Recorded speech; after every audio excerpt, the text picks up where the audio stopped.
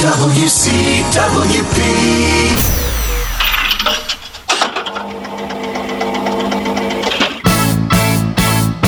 This song we let be.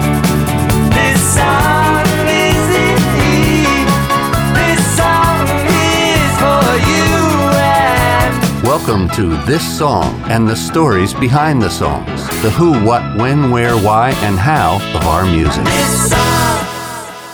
How about a rock pop quiz? What song comes from the first supergroup, is bassline driven, and it is said practically defines psychedelia? That's right, Sunshine of Your Love by Cream. In the sunshine of your love.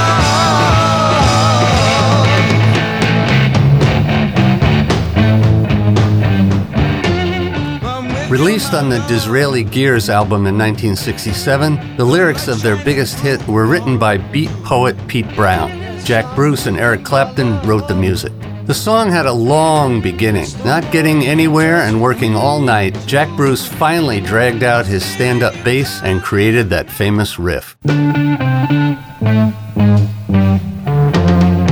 At the same time, Pete Brown looked out the window and came up with the opening lyrics. It's getting near dawn. When lights close the tired eyes.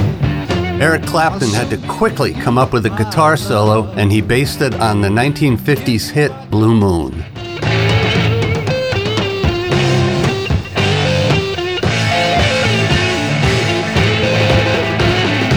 Sunshine of Your Love was finally finished, but record producer Ahmet Ertegun called it psychedelic hogwash until Booker T. Jones and Otis Redding both championed the song that eventually went to number 5 in the US. So put on your tie-dye t-shirt, bell-bottoms, and beads. This song will take you back to a time of peace and love.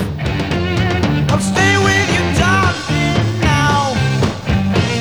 I'll stay with you till my seas are dried up.